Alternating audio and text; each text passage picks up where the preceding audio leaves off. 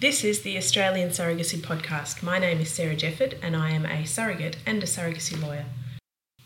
In this week's episode, I spoke with Felicity, who is a parent through surrogacy. Felicity considered several options for her surrogacy journey, and as you'll hear, she has some great tips for intended parents who are preparing themselves for a surrogacy journey. This is a two-part episode, so make sure to listen to part 2 as well. And now I'm going to hand over to Felicity. My name is Flick. How did you come to surrogacy? Like most hetero intended parents, after a really long road of fertility problems and a great amount of loss as well. I understand that you gave birth to a little girl a few years ago. Tell me what happened there. My little girl, her name is Lily, and I birthed her 24 weeks and 3 days due to HELLP syndrome. So the background story on me, I have an autoimmune condition called antiphospholipid syndrome, which simply causes my blood to clot at random. I didn't know I had it until after I had had a stroke. I had been having migraines, and just in a lot of retrospective looking at migraines and headaches and things, my neurologist and I were able to pinpoint this is when you had your stroke. I have antiphospholipid syndrome. Found out about it way after I'd actually had any stroke event. And I basically passed out in the shower for gastrointestinal related stuff and had a CAT scan because I had a bit of a headache. And they found a nice big infarct where obviously part of my brain had died. So we started a lot of investigative stuff to work out what had happened, and neurologists went back through migraines and headaches and worked out, okay, so 2009, this one here where you said you couldn't talk for a couple of days and locked yourself up, that was likely your stroke. So the silver lining for me in terms of fertility was that I knew I had this condition before attempting to achieve pregnancy. Whereas most women who have recurrent miscarriage will find out about having this condition after 5, 10, 15 miscarriages or preterm deliveries. So silver lining, I was able to be on blood thinners during pregnancy as well as outside of pregnancy. However, when we were first told about the risks of having APS and pregnancy, the 15% chance of us falling pregnant was the big glow of light of yes, we can do it. And we forgot about the 85% of it's really not going to happen. So we had 5 miscarriages in total and stillbirth of Lily at the end. And I developed preeclampsia pretty quickly. It came on within 2.5 days. So I presented at hospital in the evening, and by not even 2.5 days, actually 1.5 days, I came in the evening, and then by the following afternoon I delivered Lily because I had gone into HELLP syndrome. My liver and kidneys had shutting down, and they said I would not be able to continue my life if I still had my baby girl inside me. So delivered Lily, and she did not survive. She was stillborn. And the immediacy after losing Lily, I don't remember much except for her face and voices.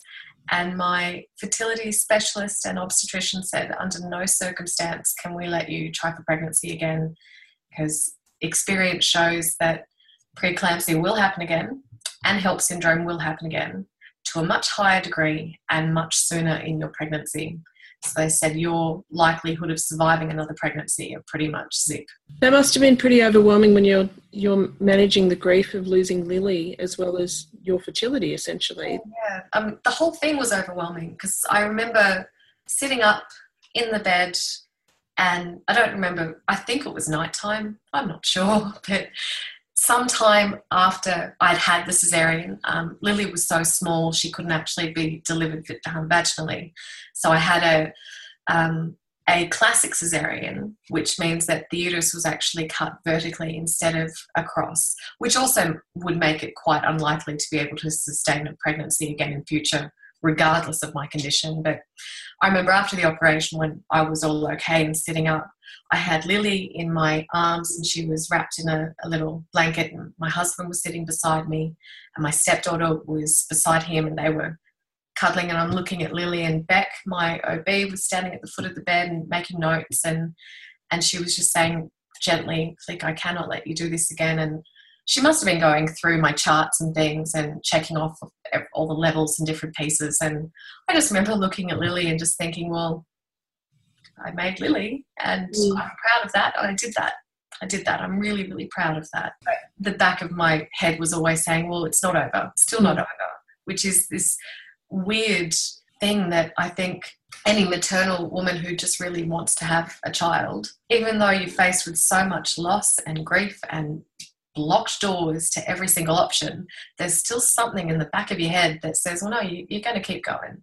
You're going to keep moving. And I think despite our immense grief and loss, my husband and I were just probably even more determined than ever that having Lily was not going to be in vain, that she would be the key to finding our next steps and to welcoming her brothers and sisters into the world healthily. And there's some real beauty in that story too, of hearing about the grief of losing Lily, but of you being able to actually grow her that far in the face of everything else that was happening. My mum actually, she can't have children either. So I'm adopted and my sister and I are adopted. We've always known we're adopted. And when Mum was sitting beside me at some point, may have even been the next day when we were saying goodbye to Lily, just Mum and I were in the room and I was holding Lily and Mum was with me and we were both crying. And I said to her, well, I did this for you and me, Mum.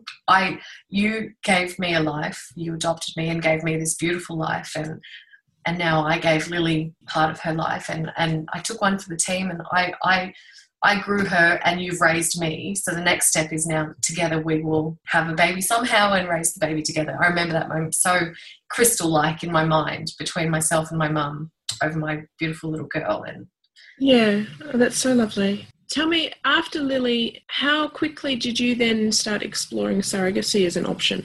Fairly quickly. I'd say within weeks of me being home. So I was still having quite immense blood pressure problems for a couple of weeks after returning home. So I'd say it was 3.5, 4 weeks until I remember being able to wake up in the morning and go to bed at a normal time and not being all over the place and falling around and things. So I remember sitting up in bed with the dogs. I guess Law and Order was on TV, just background noise, and the phone was in hand, and I just started Googling, just immediacy. And I remembered when Pete and I first started to do IVF, I was really paranoid that it wouldn't work for us. This was years before, 2-3 years before. And I Googled IVF, fertility, infertility, what could happen, because I was faced before Lily with what if I can't have children. So I just Googled and I came across the Fertility Connections forum and I signed up a profile and just said, look, I'm going to be starting IVF. I don't know if it's going to work. Maybe I can't have kids, la, la, la. I'm just doing this just in case. This was years before. And so when it came to the point after losing Lily, it dawned on me after Googling again, hang on, I joined this forum a couple of years ago. I might actually sign that up and fulfill that and see what happens. So that was the first step in realising I sort of made a bit of groundwork. Let's catch up, and logged in. I read all the information on the Fertility Connections website. I read everything on Surrogacy Australia. I read everything on Families Through Surrogacy. And I logged straight into Fertility Connections and just started reading. I was not in the frame of mind to start posting anything about myself yet because I'm kind of like would you say a bacteria takes over? I'm kind of like a bacteria on information. So when I see something in front of me and I know I need to learn it and know it, I spread myself all over it and I suck it all up. And that's what I did. I infected the information in the nicest possible way without tainting it and sucked everything up. So I read some beautiful posts from Tummy Mummy Renee as my first grounding post about surrogacy, and I have to say it was the most beautiful thing to hear the beautiful story that she had with her first IPs articulated so perfectly, painting a beautiful picture about what surrogacy could be, but also highlighting things to remember and what to do, and seeing her other posts. It gave me that little beacon of hope of surrogacy can be done in Australia. This does happen. We're not an isolated case. We're not the first groundbreakers. And then reading more, I found Marion, who has the same autoimmune condition as I do. And I was like, oh my goodness, I'm not the only one. I finally found someone who has the same condition as me. And felt solidarity in that. And even reading through sad stories about people seeking surrogates, it was heartening and grounding to find that I'd sort of reached a place where I wasn't alone. And there was real solidarity in knowing that Pete and I weren't stranded out to sea with no hope for the future. It was a beautiful moment, and feeling like all of a sudden pieces are starting to fit together, and there are doorways opening, windows of opportunity with more information to infect. So you considered a few different options. Did you consider looking for a surrogate within Australia? Yes, we definitely did. And when I first made a post on Fertility Connections about our story and what we were doing, certainly we were definitely looking in Australia. And I think for my husband's sanity, he let me continue in investigating and working everything out, and he kept everything working in the background house-wise with my stepdaughter, his daughter, and everything else happening and keeping things running. And while I was still recovering, he just let me take that on as a project and let me come back to him with information. So as I investigated more and got more involved in the community, Pete started thinking, actually, yeah, this can be done. It can be done. And the opportunity for a seminar in Melbourne came up for families through surrogacy, and I jumped on it immediately. It was just happenstance that it was the last one running in the series, and it was a couple of days after I'd posted who I was and the back of our story, and flew down, and that really opened everything up. So we certainly were considering all options for Australia, but also in attending that seminar, it also opened options for overseas, because we hadn't thought about overseas yet. So what did you look at for overseas options? So Canada, our first exposure to Canada was through that seminar, simply because I had no idea it was even offered in Canada. I think most people coming to surrogacy with no need for it would naturally assume that surrogacy is available overseas in the US as well as developing countries. And when you are put into the world of needing a surrogate, you sort of put a few guidelines in for yourself about where you will permit yourself to look. And I knew from the onset immediately I won't go investigating anything in developing countries. It just didn't sit well with me. I can't really articulate why. I just didn't feel a gravitation to it. I felt like, well, no, it's going to be home or it's going to be somewhere well regulated.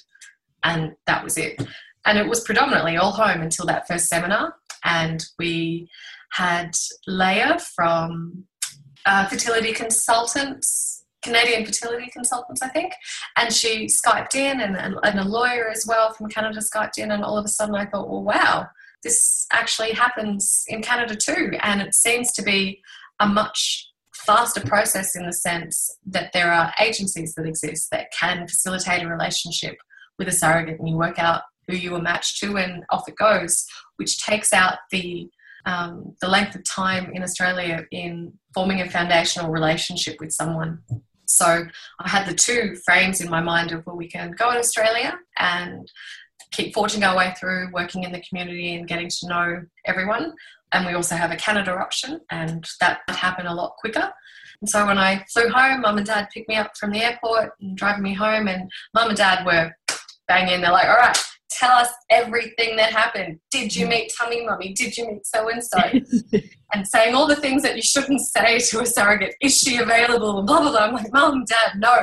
Etiquette 101. Do not ask, is your uterus free? That's not how you do it. I said, no, Mum, can't stop thinking about women I'm meeting as potential ovens walking around. That's it. And I said, but there is Canada. And I swear, Dad would have had an accident had he not already been driving at about 20 k's under the speed limit, because he was so just fixated on what we were talking about. He's going, Canada? What are you talking about, Canada? And so I explained to them, yep, so Canada's there's agencies in place, there's lawyers and things, and it might actually be an option. And they started asking about cost involved. And I said, well, Pete and I will need to talk about this and maybe extending mortgage and doing that. Mum and Dad like, no, you bloody well not. If you need something, we'll help you out. Blah, blah, blah. You will have a baby. We're not going to let Lily's name be in vain. And they've always been the biggest cheerleaders. So that's amazing. And it must have made such a difference having their support behind you as well. It did. And that was probably a big tick in the column of overseas, because for a long time, having a family was just me and Pete. And then when we lost Lily, it became our whole family. So it was everyone dealing with that grief and everyone understanding there's this hole that can't be filled and will never be filled. But we want to try and grow some beautiful gardens around it, if that makes sense. And so Mum and Dad became so invested in it. And with them saying Canada sounds like a great option, it spurred me on to look at it more and think, okay, well, can this work? Yeah. So that's when we started investing in Canada more. That's amazing. So at some point you decided not to go through to Canada. What happened there? Ambiguity. So at first we were really hopeful because there were laws in place, and across most provinces in Canada it seems that everything was above board, everything worked out. But the more we started asking about the altruistic part in Canada, which is what we liked about it because it was similar to Australia, was that the allowances were generally along a pretty high line. And I will say that this was early on in our surrogacy journey. So we were comparing a lot of things about pregnancy-related expenses to my own related expenses when I was pregnant. And so it was really hard for us to justify, okay, well, $2,000 a month for expenses? How much should I spend every month on expenses? And we couldn't quite work it out. And that sort of shifted us back to think, well, if we're going to go to Canada, which is overseas, we'd like it to be altruistic because that's most in line with New South Wales law. And having that cap amount every month of up to $2,000 every month for the 10 months that you're pursuing surrogacy, plus an agency fee and plus everything else, it spooked us quite a lot because we just thought, well, how can that be altruistic then? Because it doesn't really fit in line to our own pregnancies that we've experienced. As we were talking to them and finding out more about the process, it just didn't sit well with us. And even speaking to other agencies in Canada as well, it seemed like they were skirting around the issue of saying, yep, it is altruistic, but kind of you can expect to pay close to $2,000 every month anyway, which made us feel really... So by that stage, we were talking to two agencies in particular in Canada. It was February the following year of 2016. And the next seminar had come up for families through surrogacy, and I'd managed to twist Pete's arm and he was going to come with me to Sydney, and Mum was already coming whether we liked it or not. She was booked in. She said, I can't believe you went to Melbourne without me. You got to meet Renee. I didn't. I'm coming to Sydney. So we all drove to Sydney together.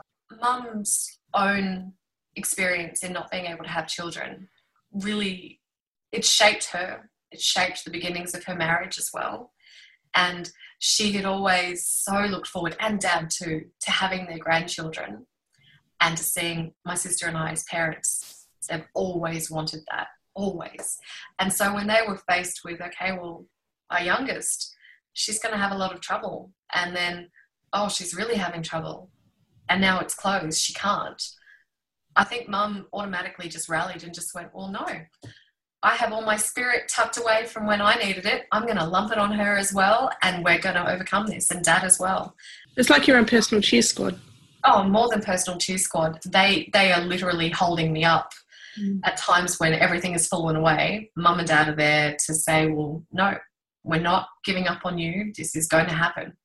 You can't give up because we're going to hold you up. And it's such a beautiful thing. Being an adult now and with my stepdaughter coming into her teenage years in a couple of years makes me very emotional, thinking, oh, the circle of life. I used to be all, I hate my parents, teenage things, and now I'm like, I cannot do without my mum and dad. Anyway, so February, we're all up in Sydney, next Families Through Surrogacy conference, and Mum is taking notes from every single thing that's said. And then the last presentation was from Agency for Surrogacy Solutions, which is an agency in the US.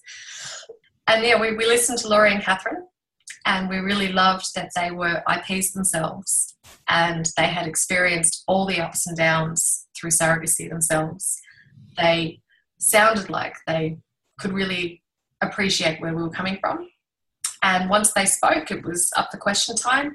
And Pete has taken my hand and said, we're going to go talk to Catherine, which was a bit of a moment like this for me, like, oh my God, he's getting involved in surrogacy when it was my project. He now wants to be in it. This is so cool. So I was very excited. And we started talking to Catherine, and immediately Pete and I were pretty much in tears, just saying to a near stranger, this is our story and this is what happened with Lily. And Mum's there as well, rubbing our backs and saying it's okay, which only made it worse, of course, so we cried some more. And Catherine just opened her arms and gave us both a big hug and just said, I completely appreciate everything you've been through. Such a difficult time.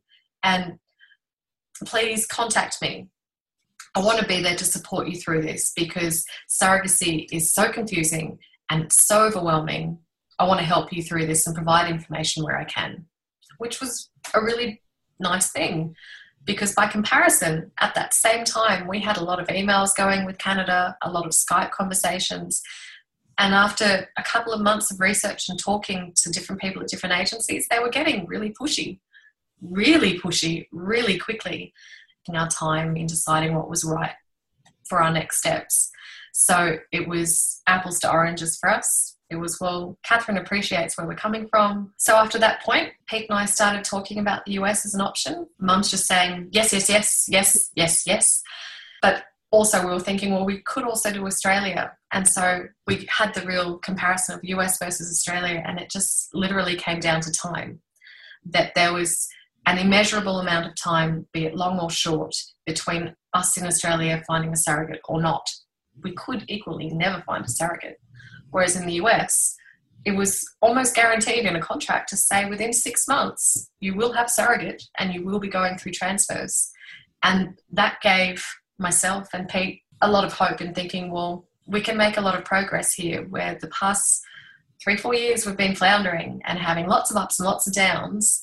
At least this seems like a well-worn track in this can be done. And knowing as well through Sam that so many other couples had been to the US already and wasn't being policed, and they were coming home with no issues and everything was going well, it just made sense. Okay, let's really look at it. Our first thing was making some embryos. So in emailing Catherine and saying, yeah, we're going ahead. And it wasn't an immediacy thing from February we're signed up. It was end of March, we decided, yeah, we're going to go ahead. And Catherine said, all right, probably good to start embryos. Ideally, we'd like you to do it here in the States, but if you've got some in Australia, you can ship them over.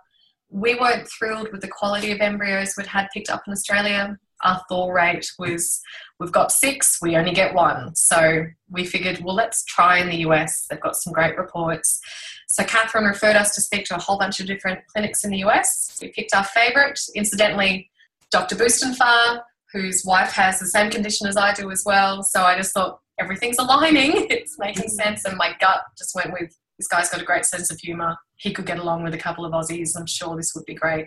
So we organised to do a co-managed cycle where I started in Australia, bought all the meds here, which was a lot of money, unfortunately. But I started my cycle in Australia, flew over probably 10 days before peak, and then landed in LA, did the rest of the monitoring and the pickup in LA. We ended up with a huge amount of embryos because they do their drugs very seriously in LA, and they get you right to the point of you're healthy, and then here's OHSS, they get you right to that point. We got 32 picked up and somewhere in the 20s of viable embryos, which is massive, huge, when our average in Australia was 12 pickup. And it all happened so quickly that I was in Sydney doing the pre-prep and getting ready to fly out when we needed. So we'd signed our contract with A4SS, and within 2 weeks, 10 days, we had 2 profiles back.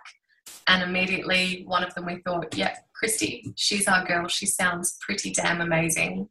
And we messaged back to say we'd like to see if we can work with Christy. When we flew to LA to do egg pickup, it coincided at the same time where Christy said, yes, I'd like to work with these people. And so we set up our Zoom call. And when we were sitting in the LA hotel room, we're having a 3-way chat, basically, with Catherine and their surrogacy coordinator and Christy and us. And we're just doing a chat to get to know you. And it was really good because this is the opportunity for an intermediary person to ask the difficult questions, which can get skirted around, I think, in face-to-face conversations with people and in any other times. So she said out loud, okay, so if we get to the point of one embryo being transferred, but it splits into 4, it splits into 2. How do we feel about selective reduction? How do we feel about invasive testing and non-invasive testing? How do we feel about Down syndrome? Reasons for termination? What do we want to do after birth? What is everyone's thoughts on things? And it was really good because we could come straight out and say it and just know, look, this is our opportunity to get it out. We're not going to be offending anyone with what we say or what we don't say. And incidentally, everything we said was everything Christy said. We had absolutely no disagreement whatsoever. So Christy would be saying something and you could see us nodding on screen, or we'd be saying something and Christy would be nodding. And we're like, yep, totally. We totally agree. Yeah. And the next day, got the email from Catherine to say Christy's in. And then 2 days later, the email from Christy to say, hey, nice to know you. If you want to email, here's my address. And it started from there. So we did the egg pickup, flew home. So our embryos were ready in June. And then we did all of our legals and we transferred in October. So really quite quick, 3-4 months. The beautiful thing as well, and perhaps we just hit it lucky with Christy, we were emailing and talking all the way through that time. So emails from weekly big emails progressed to, I really can't be bothered typing all of this out on my phone. Can we just get to IMing? So we Facebook friends immediately, sharing photos and IMing every day. And we still do. Pretty much every couple of days we're reporting on how kids are doing, what times we're both up at night, who had the best tasting bacon, whole bunch of things. So, and we still continue that. She's one of my best friends and I adore her. So that's lovely. And it's so lovely to hear that you can actually have that relationship with the surrogate even when she's in another country. Oh, yeah, definitely. And even when it's part of a formal arrangement, that you've been able to develop the friendship. Exactly. Yeah. And maybe we just hit it lucky. Maybe that's the case. But if we hit it lucky, I don't care. I'm just so grateful. So grateful. That was part 1 of my interview with Felicity. You'll need to listen to part 2 to hear how it all ends up. In the meantime, if you'd like to get into contact with me, you can find me on Instagram and on Facebook or at sarahjefford.com.